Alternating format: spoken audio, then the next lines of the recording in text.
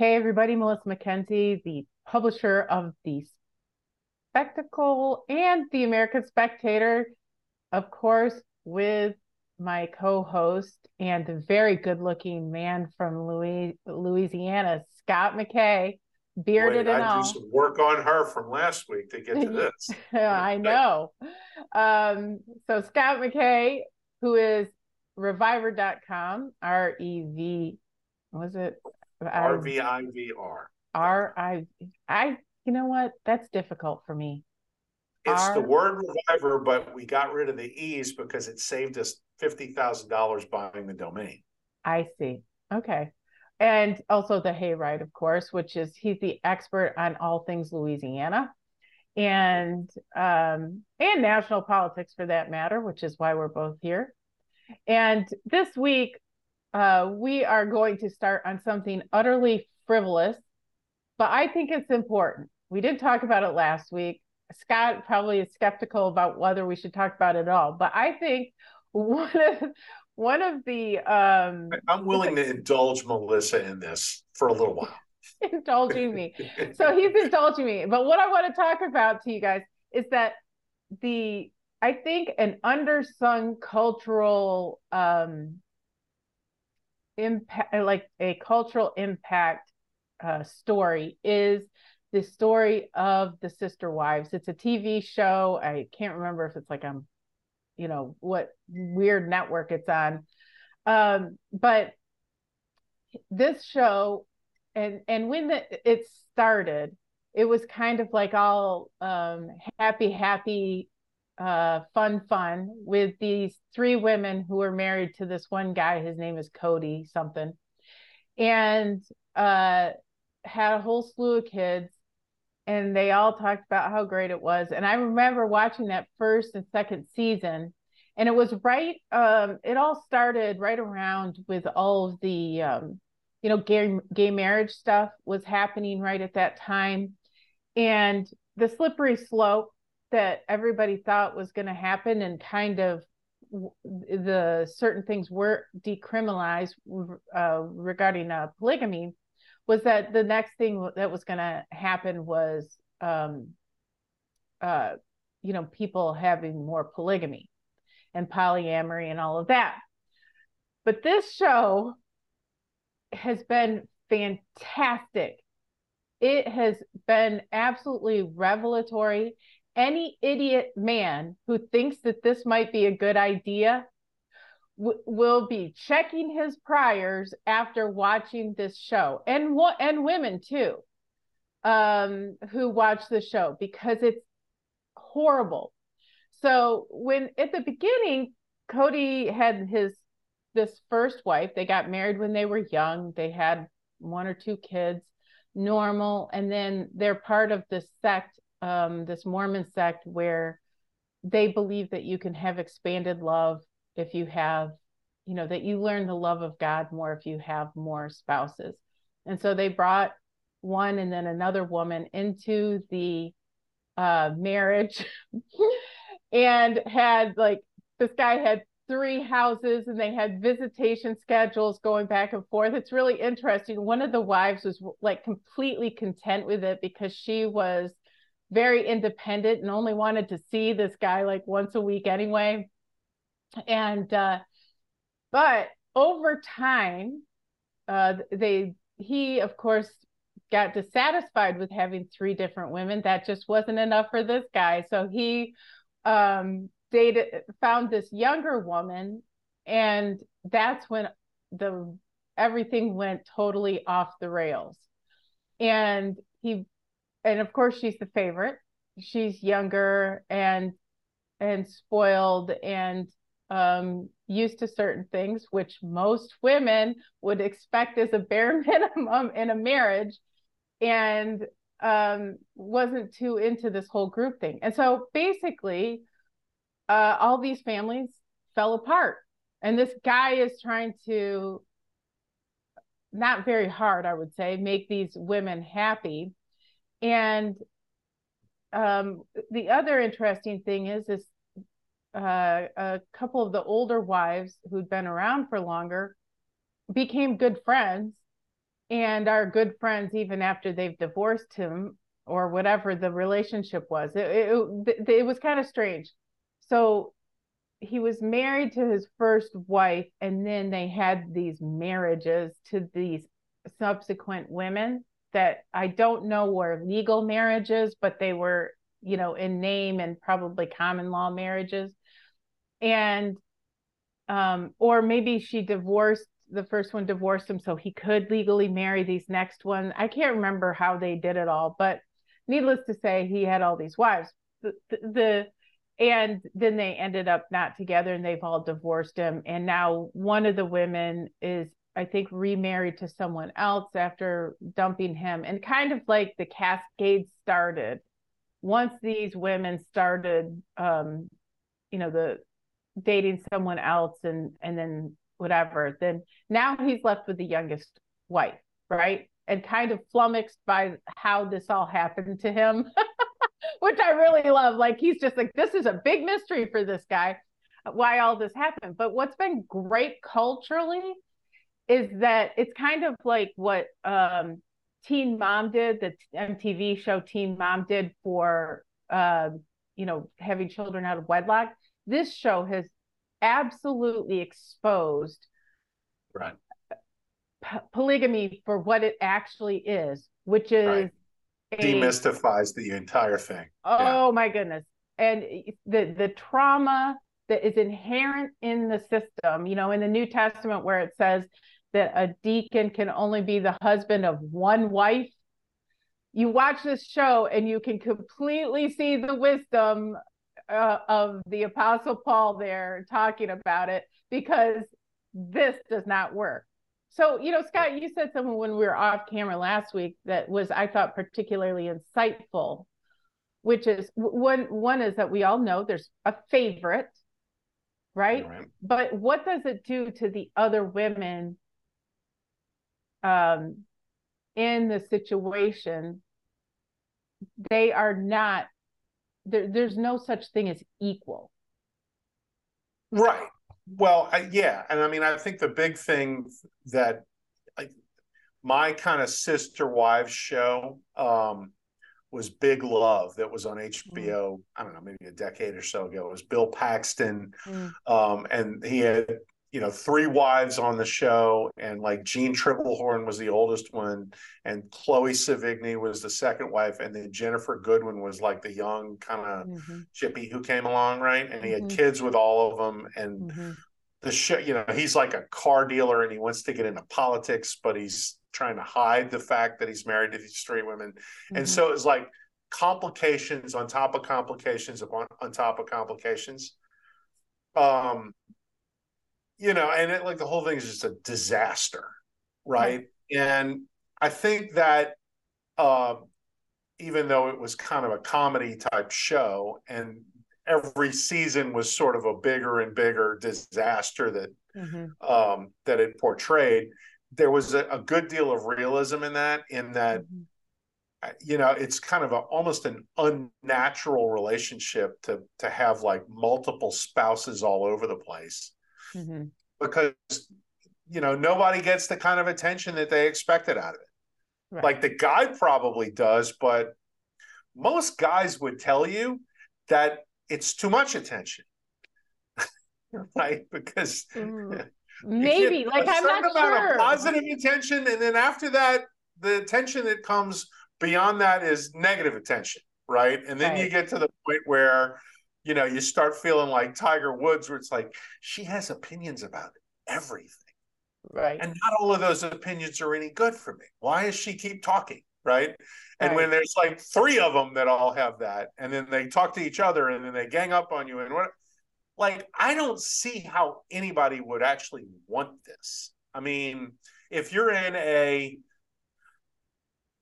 Mormon sect that teaches that it's a good thing, or if you're a Muslim and it's like, they teach this, then I guess she's like, okay, well, this is, my duty to God is to maintain this or whatever. But just being a guy, I don't think the polygamy thing is really all that attractive. right? I think it's one of those things that's attractive in theory, like a guy wanting to, have sex and there's two women. They're like, Okay, ooh, that yeah, sounds like like the a really good variety, idea. yes. But And there's then another word for that that actually is much more attractive, particularly like modern Western guys. And that word is like spinning plates, meaning right, I got all these women and nobody puts too much pressure on me if I want to take them out for a date and we end up having sex or whatever. That's great. right, But they know that it might be a couple weeks before we do this again. right. Don't expect too much because that's what's on the table, right? And they're fine Mm-hmm. with it because he's a cool guy and whatever. And it's like, they value the time they spend with him. You know, how many guys can pull that off for like a long time with I would women say that having? not even It's that just works. not much. Like, Right. eventually they look for monogamy Mm-hmm. and maybe they can make that work and maybe they can't. Mm-hmm. But the presence of multiple women in a guy's life who know that each other are there. Right. There's not a lot of cultural references or even like anecdotal stuff from your personal life that you can bring to the table to make an argument that, hey, this really does work. I mean, people really like it. No, they don't. Right. It's a disaster. And the vast majority of men will tell you what they're looking for is a much simpler and less complex life. Right. It is a series of tasks that can be accomplished and like obstacles that can be overcome. And Mm-hmm. when you throw all of that into the mix, it Mm-hmm. becomes impossible and exhausting. And is like a recipe for failure. And Yeah. like I don't know that there's a reason that when we were all saying, "Oh my God, they're going to do gay marriage," and the next thing we're going to get is polygamy. There's a reason it ended up in pedophilia and transgenderism rather Mm. than polygamy, and it's because nobody really wants to make polygamy work. Well, Like nobody really wants to do that. Maybe the Muslims do, but the fact of the matter is, most Muslims come to the West and they don't do the right. multiple marriages because they don't have to. Right. Right? And a lot of that is, I think it has more to do with the women than the men. I mean, there's Well, plenty of sure. guys out there like, whoa, if I can have sex with more than one woman, that's probably a good idea. And they didn't even think Sure. about the All negative of it. consequences of that. The women are like, I'm not sharing him with her. And Mm. then, so you just can't pull that off. And so if you're, let's say you're whatever, you're an Arab who lives in America and grew up here or whatever, and you're going to meet some girl in college and she's also, Muslim or whatever.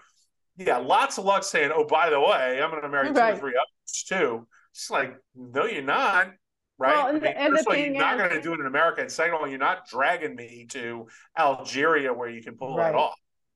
Well, the other thing I've seen, because one of my kids' best friend was Muslim, and they she had very strict parents, and they have a network, these educated Muslim parents, where they kind of be like, somebody over here says, oh, I have a kid, I know my nephew is doing this, he's about the right age, and they kind of work to facilitate relationships.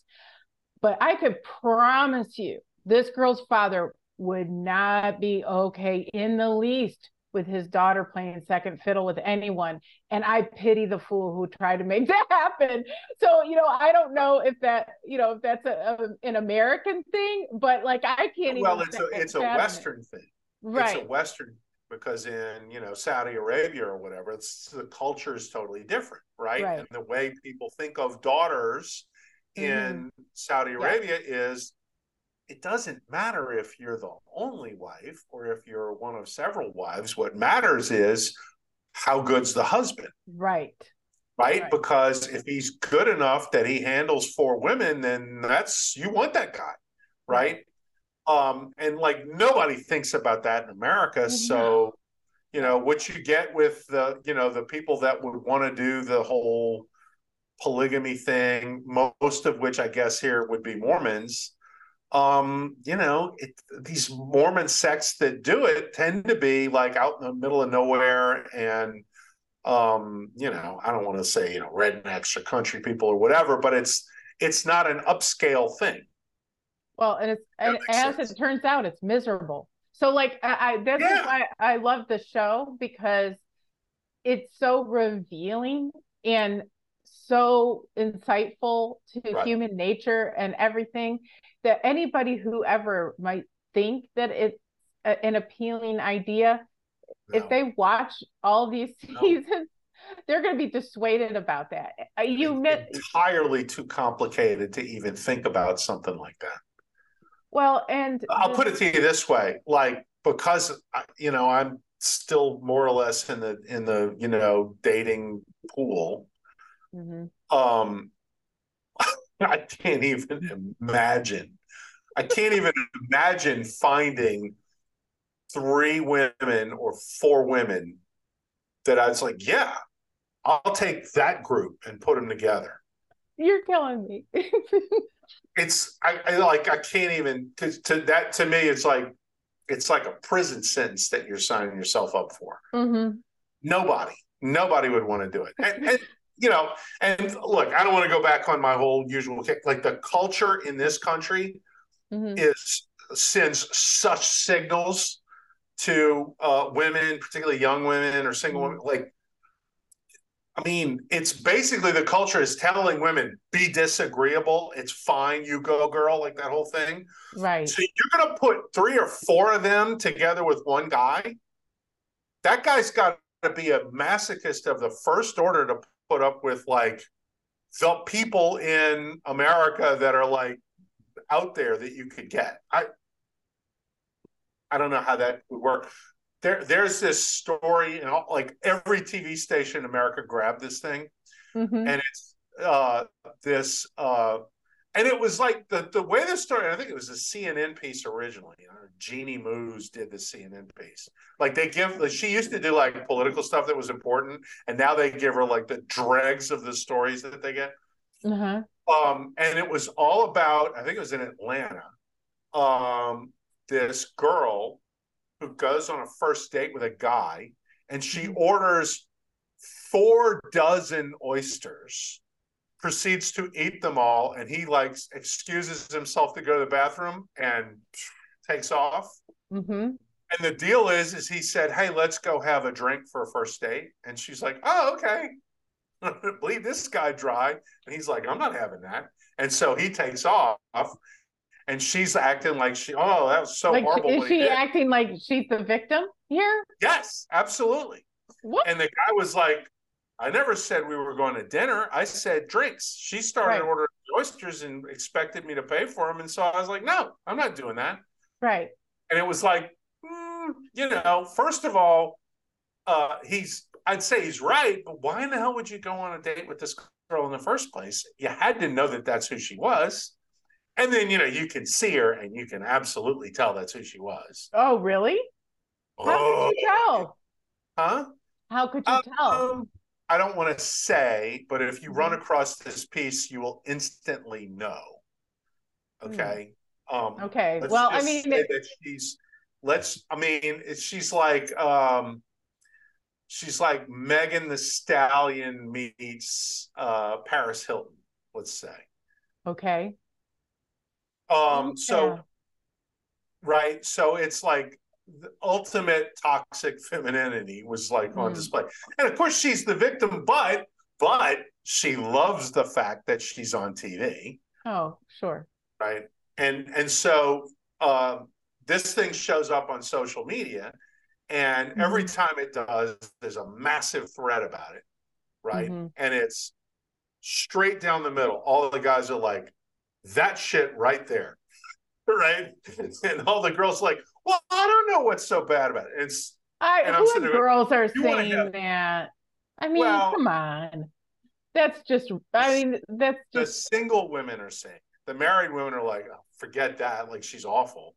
right. Uh, but the whole point is, I'm bringing this up because it's like, these are the people that you would have to choose from if you tried to get multiple freaking wives as a guy. Hmm. Nobody wants to do that. Nobody. I mean, the biggest thing, if you go look at like the dating podcasts and stuff like that. The biggest thing that's being talked about now is not the whole polygamy piece. It's the single women saying, oh my God, where are all the good guys?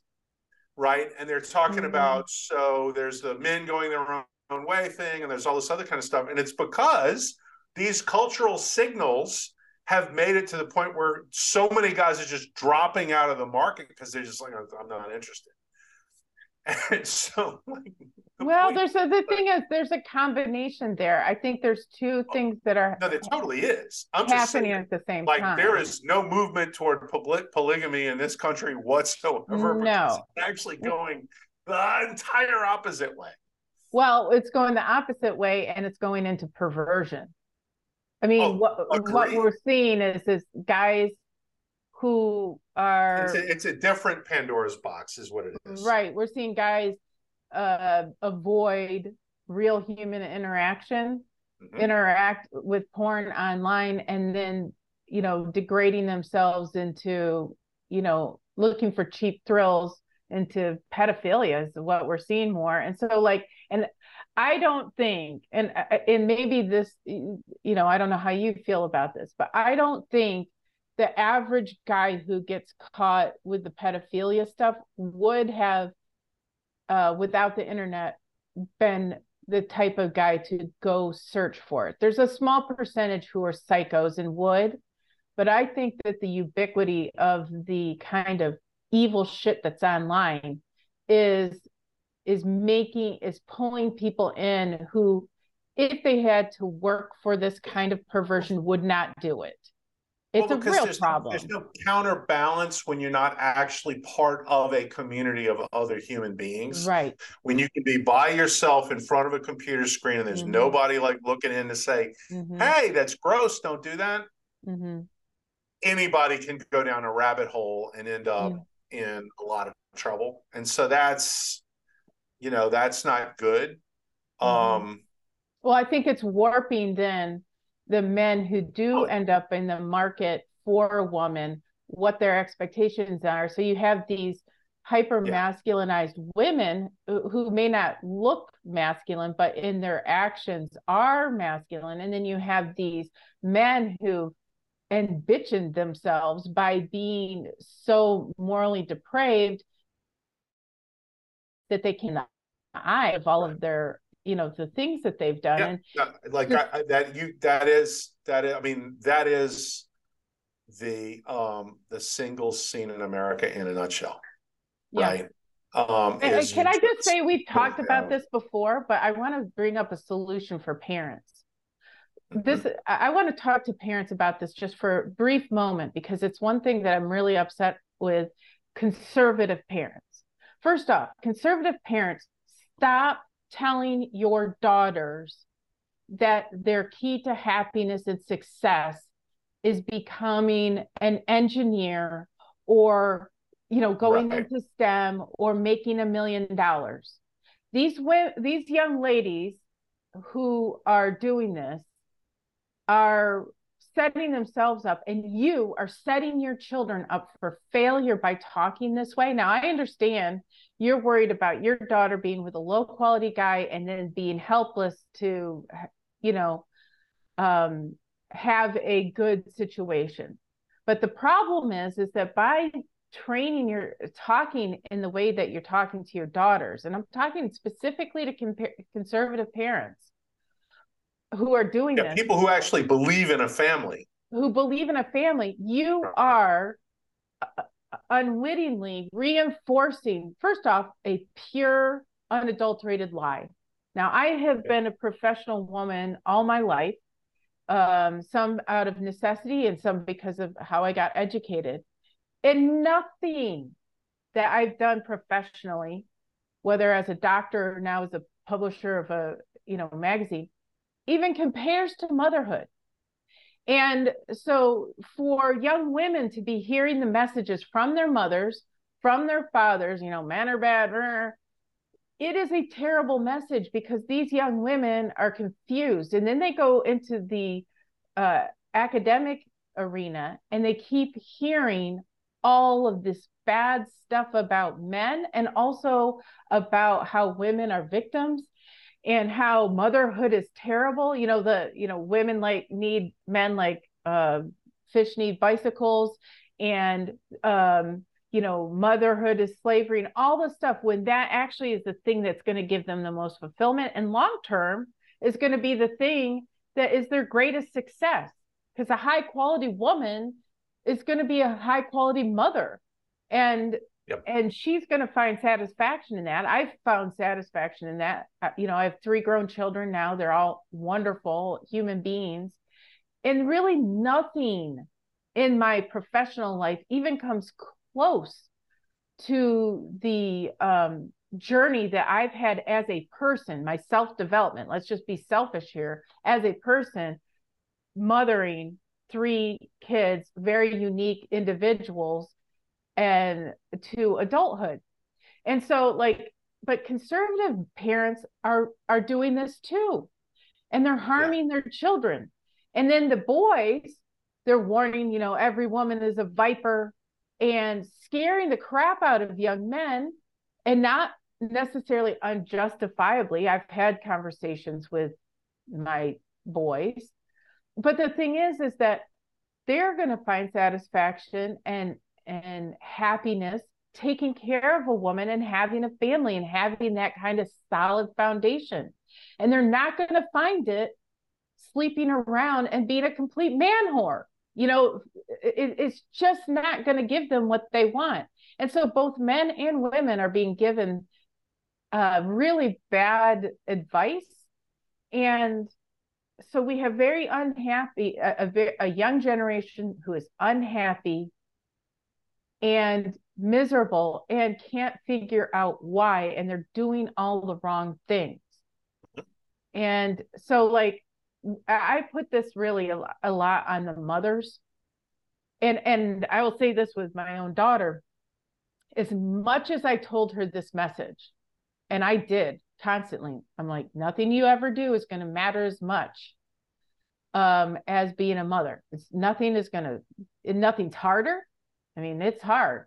Don't get me wrong. It's the toughest thing I've ever had to do, but anything really great is, if, the people who feel good about themselves climbing Mount Everest feel good because it's not everybody can do it. And it's a challenge, and you have to work for it. And that's what parenthood really is. And so anyway, I just wanted to say that because, we have conservative listenership, but I have been shocked sometimes at the feedback I've received from various readers saying, well, I couldn't take my kids out of this liberal school because how would they get into an Ivy League school? Or I couldn't take my kids out of do this, or I couldn't make this choice for them. That's like, please unplug from the matrix, because you're focusing on all the wrong things. And I guess that kind of maybe is a little bit of a segue into the second thing that we wanted to talk about today, which is, and it's kind of wide open, particularly at the elite universities, these supposedly super smart people, and these really well-educated folks are demonstrating in the streets in favor of Hamas. Right? I mean, you have these super well-educated elite Americans who are throwing in with utter barbarians, right? Who are given billions of dollars to build a society in Gaza, and instead will literally break open the streets of the city and take the water pipes out so that they can make rockets. Okay, they there's very little working plumbing in Gaza, and it's because in the ghetto they steal all the copper wiring from the freaking air conditioners. All right, in Gaza they go down into those sewers and they steal all the piping from the plumbing so that they can make rockets to shoot at Israeli citizens. All right. And kids at Harvard are demonstrating for these people. It shouldn't be shocking. You know what irritates me, Scott, about this is that we've been new, to use a modern term. This is the leftists in America are wholly anti-Semitic. It has been a problem on campuses. One of my kids' friends who went to Berkeley was having to, navigate the minefield of these psycho terrorist supporting demonstrators. And it was wholly anti-Semitic. This is not new. This is on almost every single campus. And meanwhile, I think it's worse now than it's been. Oh, it's terrible now. But now it's just being revealed. It's been there for a long time. But you have modern, leftist Jews who have been talking about the anti-Semitism for the right. And I'm like, what are you talking about? One of the guys on Twitter was saying how the Venn diagram of the far right, white supremacists and the leftist anti-Semites. Anti-Semites. I'm like, who do you think the Klan was at the beginning? Democrat. The Venn diagram is a big circle because it's not ever changed. And so, I'm sorry that this is, bursting your bubble, but on the right, anti-Semitism has not been a problem. And not in any real tangible way. And I've been in this movement a long time and have known a lot of people.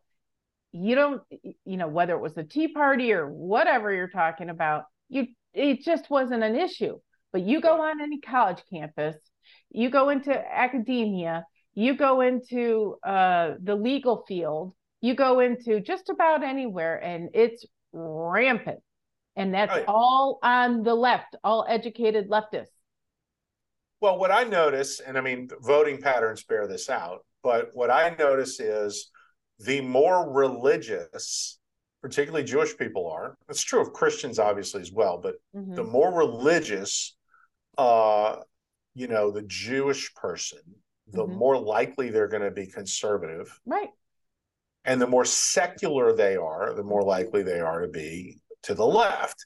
And this is starting to play out in a very absurd manner, which is that you have, when they had the Hamas insurrection at the Capitol, I guess a week or two ago, half of that crowd was Jewish kids, and they had all these signs, Jews for Palestine. And it's like, okay, now they also had, trans for Palestine. It's just so inane. It's like, I don't think you know a lot about what you're protesting about, because frankly, if they dropped you in Gaza, you would wish you're in Israel very quickly. And I think that's just, to me, every time I see this stuff, and particularly on college campuses, the number one thing I look at is like, could we please defund these universities? Right. Could we stop spending money making things worse? Because what they are teaching, we should not be spending any money on. It gets back to like this whole thing about, for a long time, or not that long, but for long enough, kind of conservatives lost the verve or thrill of fiscal conservatism. Okay. And I think maybe we're beginning to get it back, because what you start to realize is that when you fund these institutions too much, they get corrupt. And then the things you're funding are the exact opposite of what the institution was supposed to do. Any Western university or college that is full of pro-Palestinian protesters, that's a place that's gotten way too damn much money for way too damn long, because they have gone out and they have hired people who are patently stupid and utterly evil to go corrupt the minds of kids. And what they're teaching is barbarianism, okay? Because there's nothing about Gaza or the people who live there that is worth demonstrating for. Nothing. If they know about it, but the problem is they don't know anything. They don't know anything. They are being made ignorant in class. Yes. Okay, and we are overfunding all of these institutions that are doing that, and you're creating an entire generation of people who are programmed. They're not educated. Okay, they know nothing about Israel and Palestine and Gaza, they think, oh, well, Gaza's an open-air prison. And it's like, Gaza could be pre-Civil War Beirut for all the money that gets dumped in there. It's an open-air prison because Hamas makes it an open-air prison, okay? And because the people in Gaza are so filled up with hate for not just Israel, but everyone else, right? Okay? And nobody wants them, by the way. Egypt doesn't want them. No, Jordan doesn't want them. The Jordanians don't want them. The Syrians don't want them. Iraq doesn't want them. Nobody wants them. Nobody wants them. You know why? They know exactly who the people in Gaza are. Exactly. They know exactly how toxic that place is. They know exactly how much money has been pumped into there. And yes, the Iranians prop up Hamas, and Hamas is a not just a terrorist organization, but they're also a bunch of tyrants. But here's the thing. The people of Gaza could have deposed Hamas. For all of the suffering that Hamas imposes on them when they fight Israel, they could have absolutely fought Hamas. Hamas is not a big organization, comparatively speaking. It's 2.3 million people in Gaza.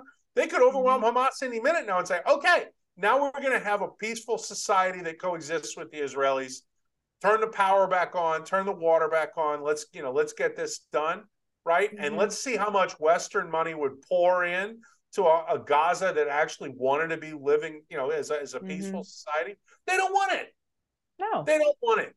And for American universities to be so full of ignoramuses, they're going to demonstrate in the streets on behalf of these people who the only thing that stops them from engaging in war with the Israelis is the fact that they just got their ass kicked the last time they engaged in war with the Israelis. Okay? Right. And this whole thing is a propaganda effort designed to stop Israel from sending the ground troops into Gaza and clearing out Hamas once and for all, or at least for a while. That's all this is about. Right. So I'd almost call them useless idiots because they're not useful. I mean, who are they even useful to? They're not useful to the people of Palestine, or Gaza, rather. Those people are going to suffer even more over the long haul for the fact that Hamas is going to end up continuing if the Israelis don't ignore the protesters on American university campuses. Well, so this whole thing is so pernicious and so disgusting. And the way I look at it is, okay, so now this ought to be a lesson that you learn. This is what you get when you overfund these freaking places and you let them go and hire double the faculty and staff that they should have.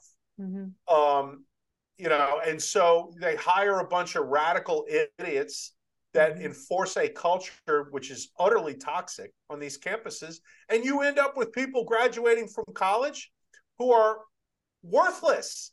Right. And the interesting thing is, and I heard there was like a radio report that was driving in the car, and they're talking about how you now have like kids on college campuses who are screaming because these corporations or whatever are now looking through their social media. Right. And oh my God, if I protested for Hamas, I can't get hired by IBM, right? And it's like, yeah, like no kidding. They don't want people that are going to do that in their corporation because they know that those are the people who have been utterly programmed to death. And you have to deprogram somebody if you're going to make them even a remotely halfway decent employee. And it's like, well, yeah, but that's not fair. And it's like, no, what's not fair is that somebody dragged you into this idiocy in the first place. Yeah. And what you should do is you should go to that campus, that university, and ask for your damn tuition money back. Ultimately, we're going to get to this point, but this comes back to a Republican Party that needs to learn how to lead, because there's a perfect opportunity to say, that's it. We're not doing this anymore. We're going to start defunding these places that are this corrupt, that our maybe number one ally in the world was attacked and is fighting their own war. And we've got people on our college campuses demonstrating against our allies. We can't even get rid of Rashida Tlaib in Congress.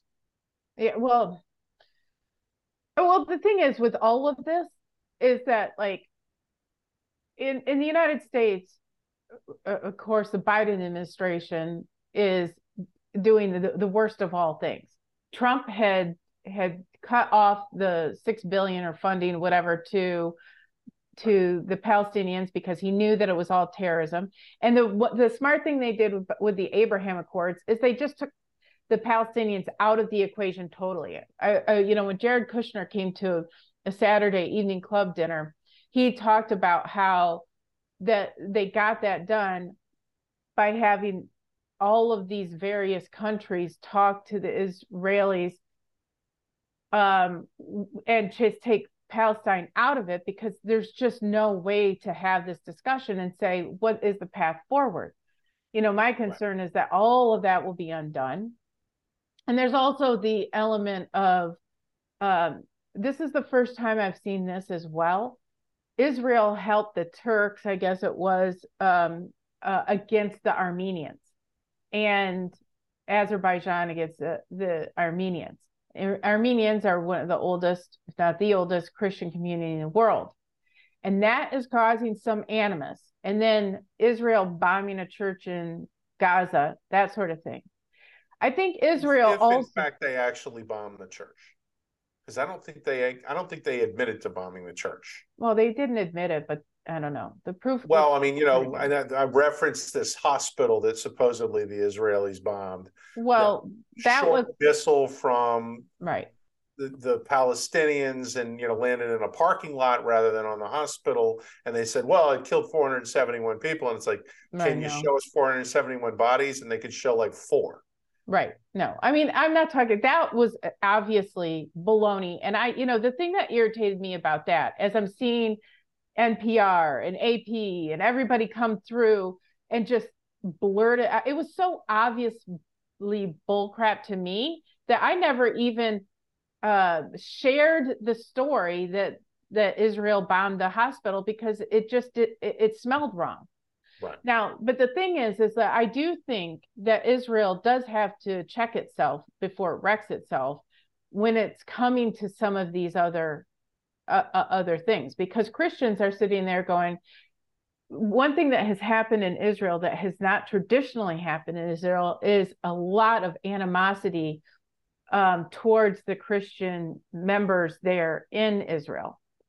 And that is, I'm sorry, but American Christians pay attention to that and are like, So they can't afford, Israel cannot afford to piss off the world Christian community, because I got bad news for you. That is their lifeline. That is their lifeline. And so there is some criticism to be had there, and there has to be this kind of generosity of spirit that has existed, especially among conservative Christians in America, for Israel and Jewish people generally.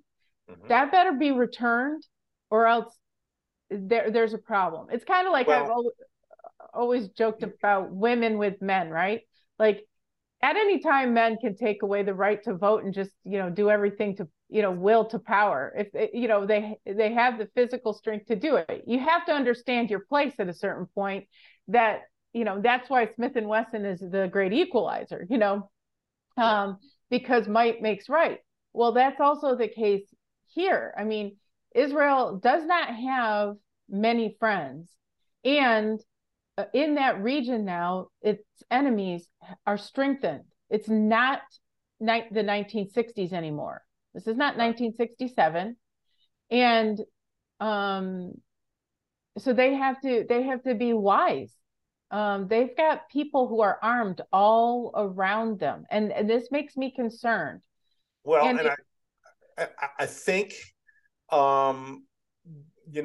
there's a certain amount of, we need to play the Christians off against the Muslims a little here, because we're surrounded by Muslims, really, not Christians. Mm-hmm. And so, you back the Turks against the Armenians, the Azerbaijanis against the Armenians, and maybe that buys some currency with, some of the Muslims and, this kind of thing. I mean, the problem is, Israel's part of the Western world. Right. All right. And you can't really change that. okay, if you're Israel, the Eastern world doesn't want you. The Eastern world is what's been trying to, from the river to the sea. Right. Okay. And so you really have to hew to your allies, because it turns out that the Christians are a lot more powerful than the Muslims. And if you're the Israelis, then you need to be cognizant of that hey, these guys actually are our friends, and they can whip the ass of the Muslims pretty much at will. Okay. So that's the side to be on. Yeah, that's the side to be on. And double dealing. But the American Jews don't get that, though. The secular American Jews don't get that, and haven't. There's this mind blindness about it.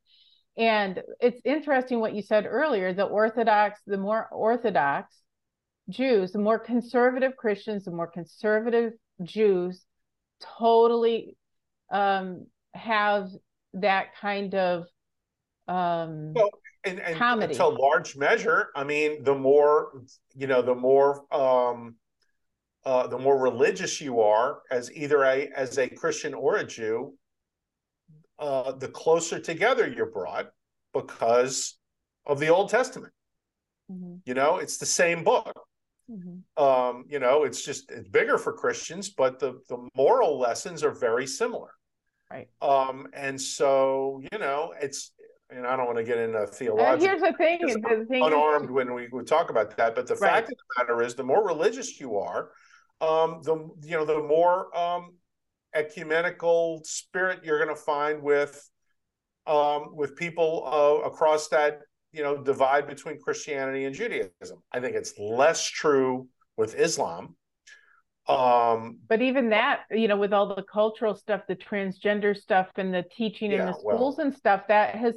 You could certainly ally Christians, Muslims, and Jews against the woke religion. I don't think there's any question about that. And that's where the weirdest part of all of this is. All of these lefties in America who are trying to equate, woke left religion with the cause of the Palestinians. It's insane. Does not work. Okay. I'm sorry, but that is never going to freaking make it. And of course it's evidence, and we can kind of move on to the third thing, because that we wanted to talk about is like this stuff is not working. Okay. Like none of it is working. Like the woke religion's not working. The Biden administration isn't working. Like none of this stuff works. We all know it doesn't work. And there was a poll that came out Monday or Tuesday, I can't remember which. And I think it was a Bloomberg Morning Consult poll, and it was the 7 swing states. 5 of the 7, Trump has a lead on Biden.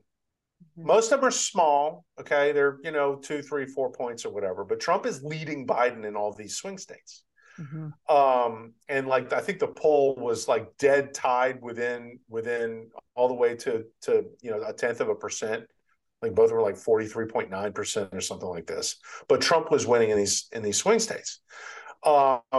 And this is after Biden, I think the number is, spent $25 million out of his campaign fund in August and September in swing states, pushing Bidenomics and some of this other stuff. And it didn't move the needle at all. In fact, he's lost ground.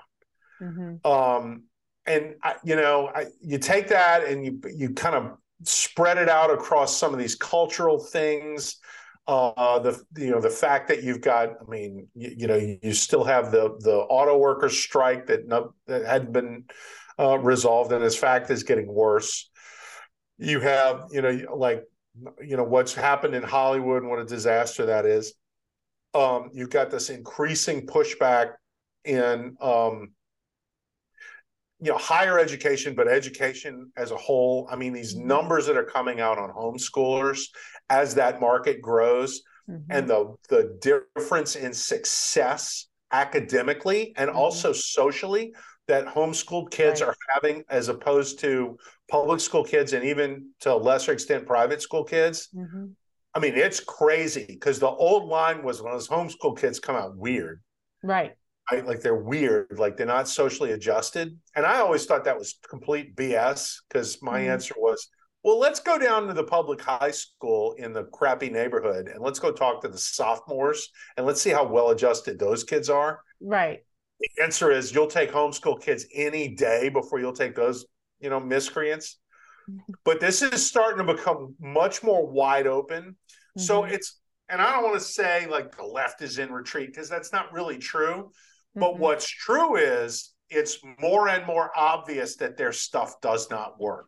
Okay. These cities are freaking collapsing and you get all these different things. And something we haven't talked about on the podcast, at least I don't think we talked about it, and really has gotten very little play nationally, like in the legacy media or any of this stuff, was when Eric Johnson, the mayor of Dallas, Black Democrat, switched parties to Republicans. Like, I can't take this in. Right. There's, you could play this into like what happened here in Louisiana a week and a half ago with the blowout elections here, and it's going to get worse in the runoff for the Democrats, and they're all caterwauling about how awful things are going to be, and nobody's listening. And I know there's like special elections in all these places that the Democrats are pouring 10 times the money Republicans are putting in, and they're crowing about it, they're winning these races. But it doesn't work. Okay, Bidenomics doesn't work. They, ask people about the economy, ask people about prices, ask people about the job market, ask people about the housing market, and I mean, what you get is folks spitting on the floor. Right? Everybody is disgusted. Nobody wants any part of it. Like all the aspects of living within an economy. And they can show you some economic statistics that aren't really all that bad. But to live in the economy and what things cost and what you can buy, right? Like what's actually on store shelves and, what's available in a regular person's price range. And are you able to get ahead, keep money, save money, build net worth, any of that? Like all of those numbers from people in their individual lives are so bad. They're like the worst they've been. They're worse now than they were in the late 70s. That you see all these things, the dissatisfaction and the dysfunction that's out there is worse than ever. And so when you see this poll that Trump is ahead of Biden in the swing states, and it's not like Donald Trump is on some great PR campaign to soften his image and make himself more. I mean, he's the same guy that all of these independent voters are like, I'll never vote for him. And yet, in the swing states, he's up. And why is this? Well, the thing that nobody will tell you is they're starting to hate Biden more. They're starting to hate Biden more. And they also, they're like, well, Trump was a jerk, but while there wasn't a world war coming, there wasn't, I could pay for my gas. I don't know if you've seen this tweet or Facebook post that's like everywhere now, where it's like, I'll take mean tweets and world peace, right? Right. Like, that's like everywhere now. Right. But and it's legit, right? I mean, people are like, okay, things were better. And they were. And the thing is, it's like people talked about what an idiot he was, and I was like, was he though? I mean, and even now people are saying, oh, he said nice things about Kim Jong-un because Trump said that Kim Jong-un hated Biden, thought it was stupid. But I was just like, he is so clever and he understands.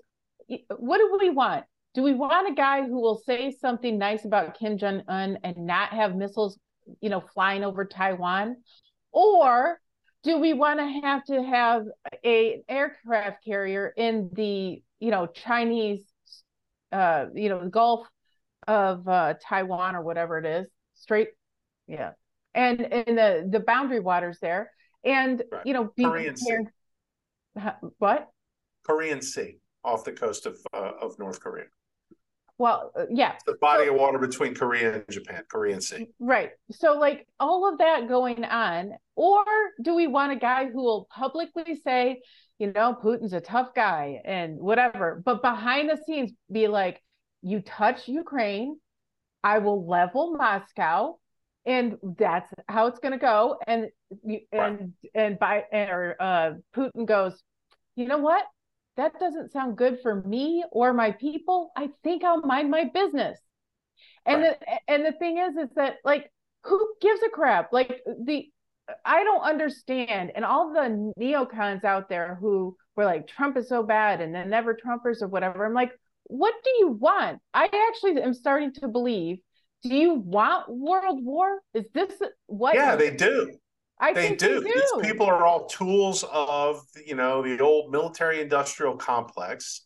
And they're, like it makes them happy when there's a war going on somewhere that, Lockheed and Raytheon get to make their money. I mean, like that's what these guys are about. That's what they've always been about. These are people that would have been left-wing Democrats, but for the Cold War. And then the Cold War ends and they need a fix. And so it's let's get America involved in forever wars and let's blow trillions of dollars on utter waste, cover the world with munitions, which is basically what has happened. And then watch the place burn, and then let's pick and choose which for the next forever wars we get involved in are. Scott, that's so cynical and so but it depressing. is what it is. I know. I just couldn't believe it for so long when people said that. I simply could not admit that the United States leadership was that corrupt and terrible. And now I don't know that can possibly be any other explanation for what we see in this world. Right. And it's just so repugnant. And then to have our young people being pro Hamas and having so little moral clarity, this is what we're seeing here in America is deeply distressing, and it's all around the world. We've got these demonstrations, pro Hamas demonstrations in Iraq and in Iran and all over the place, and in Europe everywhere. And I'm like, what is happening? This is how bad things go down. And I put it at the feet of Joe Biden, because all of this is funded by somebody, right? Like, so right. Let's remember that. Probably Iran, but maybe other places in the Middle East as well. You got the price of oil is back up, so they got plenty of money to burn on stuff like this. And those guys like to put pressure on Western governments. And this is kind of a way to do it, right? So you get Hamas to start a war, and then you apply all this pressure that the Israelis aren't going to be able to prosecute it. And when the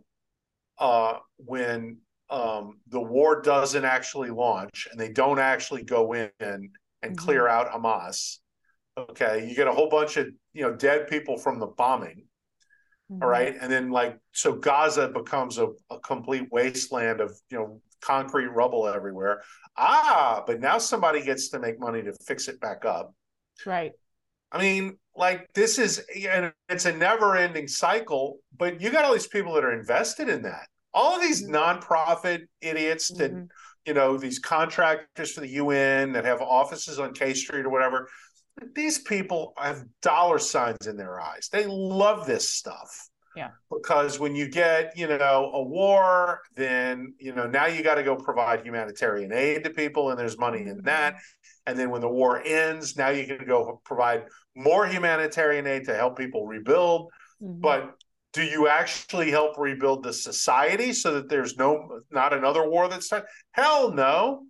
Right? In 10 years, they're going to be right back at it, and the cycle's going to begin again, and these guys are going to get the same money they're getting now. I mean, yes, that's very cynical, but how often does this have to happen before you realize that those dots have connected themselves? Like, we already know this is the case. You see it in Ukraine. Ukraine's a money laundry. Everybody knows that. Far left, far right, everybody knows that Ukraine is a money laundry. Okay. And we also know that keeping that war going is good for business, even though it's an utter disaster for the people of Ukraine and the people of Russia too. And by any possible evaluation, that thing should have been settled at the peace table months ago. A year ago, easily a year and a half ago. And the thing is, it's like now Russia, I wrote not a very well written piece. I apologize to everybody who read it, but I kind of put together all of the ways that Biden has funded both sides of everything. So in the West is still getting oil from Russia. Right. Russia is actually making more money now than it did before the war on their oil sales. And the West is paying that money. Yes, it might be through India or it might be through whatever, but they're paying the money. And then you have Iran making all its munitions to go to Russia. So Iran is getting enriched via oil money from Russia. And well, worse than that, Iran is actually developing a defense manufacturing industry between the drones and the munitions that they're supplying the Russians with. Right. And then that's not good, by the way. You don't want Iran to build a freaking high-tech war machine. Right. Well, and then you have the Ukraine, where we're pouring like, what is it, 60 billion has been, or whatever, and they're wanting 40 billion more, and they're tying up aid to Israel. And Israel's asking for all kinds of, like one of the guys at the State Department who, he's like quit because he didn't want to do it, was basically saying that they're asking for they're asking for weapons that are like not even useful in the situation that they're in right now. And, what are we doing? And so you've got that problem. We're funding them. They were giving money to Hamas because any money that goes to the Palestinians in aid is money for Hamas. And so we're funding both sides. Yeah, and we got that pantomime. Oh, we're going to make sure that Hamas doesn't get the spoon. They're the government of the place. Right. Of course they're going to get the money. Right. So all the way around the world, and it's the American taxpayer who's funding this. And we're what, $33 trillion in debt now? Mm-hmm. And going on 34. Going on 34. Yeah. And the amount of money we're just spending on interest. Yeah. And it's so more than the Defense Department budget now. Right. So it's just like, what are we doing? Yeah. And this is the Democrats and Biden doing all of this. And you have people, Bill Kristol, you piece of crap human, who will sit there and say that he will prefer Joe Biden any day over someone like Trump, who was peace through strength, and people get to keep their money. Yeah. Well, that's the thing. When Bill Kristol started openly endorsing Joe Biden, that was, you pull the veil off of it, and now this is about war. It's not about ideology. It's not about economic policy. It's not about character. It's not about any of those things. This is about the fact that Bill Kristol wants to see dead bodies on television. And he may deny it, but it's plain as the nose on your face that guy is about war. He wants to see people dead. He wants to see the tanks rolling someplace. He wants to see bombs going off on camera, all right? And he wants to see dead kids. Bill Kristol's a member of the Dead Kids Party. Plain and simple. Well, that's what the Democrats are, both from their cultural and social policy all the way to how they operate around the world. Now, having said that, when Jim Jordan ran for speaker and didn't get it, and it was war and money were the people that wouldn't give that position to him. So you got plenty of people on the Republican side of the fence who are just as guilty as Bill Kristol on this. Right. The difference is their voters are not happy with them because the American people, and particularly the center right, has completely kind of run out of interest in war. And I didn't even really put the Israeli piece in play on this, because I think if you ask most Americans, and particularly people in the center right, the answer here is not, oh, let's go fund Israel to fight this war. The answer is, let's give Israel diplomatic cover, they can go in and win it.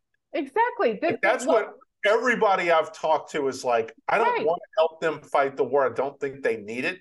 They're No. up against a really crappy pseudo military and they'll have no trouble. We just need to get like Out clear of the this way. out, let them do their job. Yeah.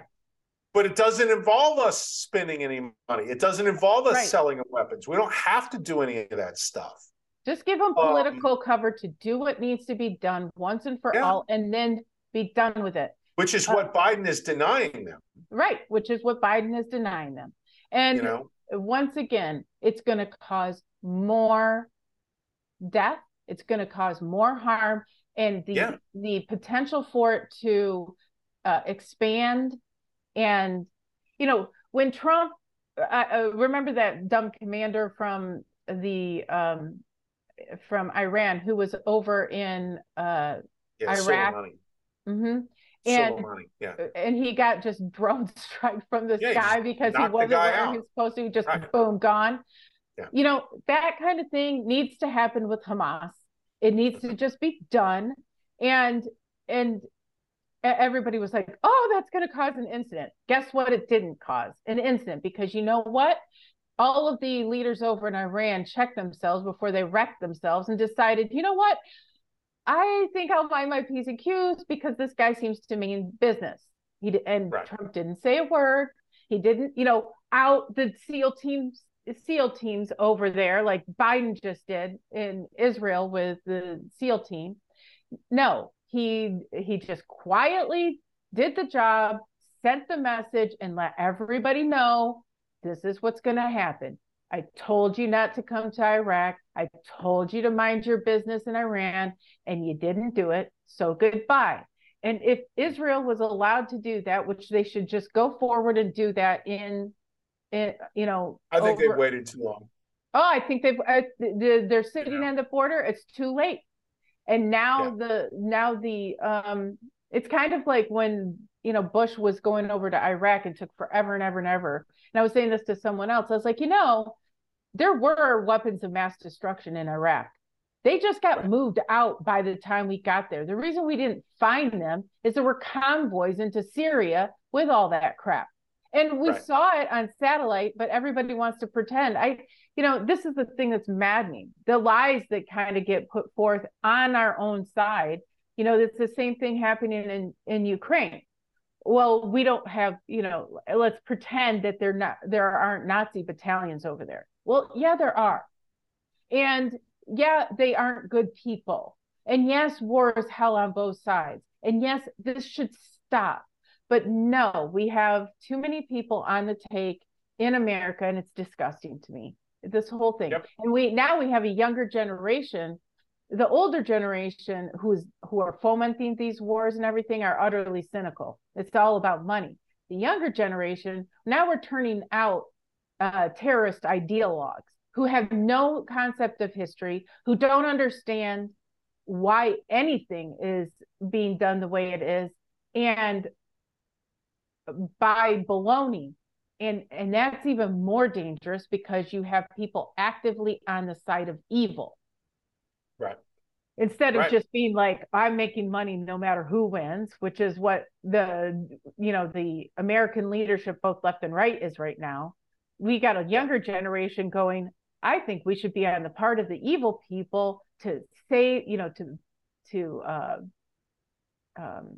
as some form of social justice, because they're so ignorant of history and everything else. It's and in the case of like your idiot Greta Thunberg's, it's because the Palestinians are better for the climate than the Israelis. And it's like, okay. Can we stop listening to you now? By the way, she's not cute and cheruby like she used to be. She's kind of chunky now. She was never cute. She was never cute. She was an ugly little kid. Well, but she was kind of chipmunky. And now she's not chipmunky. Now she's more beaverish. I don't know. Anyway, I don't think you can sell Greta Thunberg like you used to.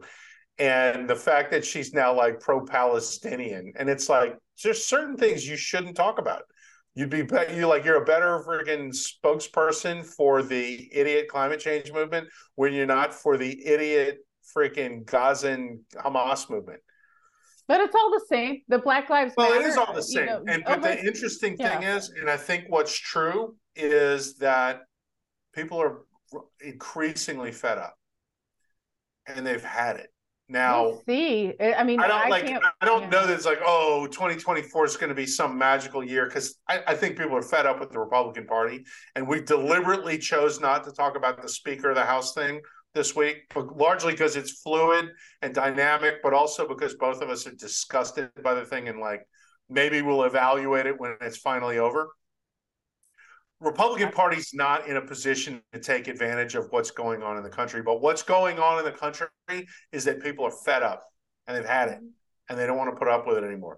And the first person that offers, a different way that is sensible and, is of value controls the future in this country. And we're not there yet. I don't know who it's going to be or what it's going to be or whatever. And it may take a while to get there, and things will get worse and worse as we wait. But the first actual leader that has some smart ideas and can do some things, I think everything falls to him like just on a silver platter, because everybody's fed up and we're done and the status quo doesn't work. And that's it. Okay. I think we're done, Melissa. I think we're done. We have solved the world's problems. And I think we're all done. I'd like everybody to give us feedback. We are trying to shorten our podcast. Tell us, I'm curious about what you think the ideal length is, all of you who listen. Do you like it shorter? Do you like it longer? What do you like? And we will be responsive to your feedback. And if it's only two of you, you're going to have a big say. So, like and share this podcast, please, and tell your friends and family and all the things. We're also going to be sharing, because of YouTube's algorithm, we're going to be cutting off the first bit of it. And then for the rest of the podcast, you can get it at Rumble or Twitter, wherever free speech is allowed. YouTube is not a free speech platform anymore. And so just know that we appreciate you jumping, if you did find us on YouTube, jumping over to Rumble or to Twitter to hear the whole thing. So thank you for joining us. Thank you, Scott. This was a good one. I appreciate it. And we'll see y'all next week.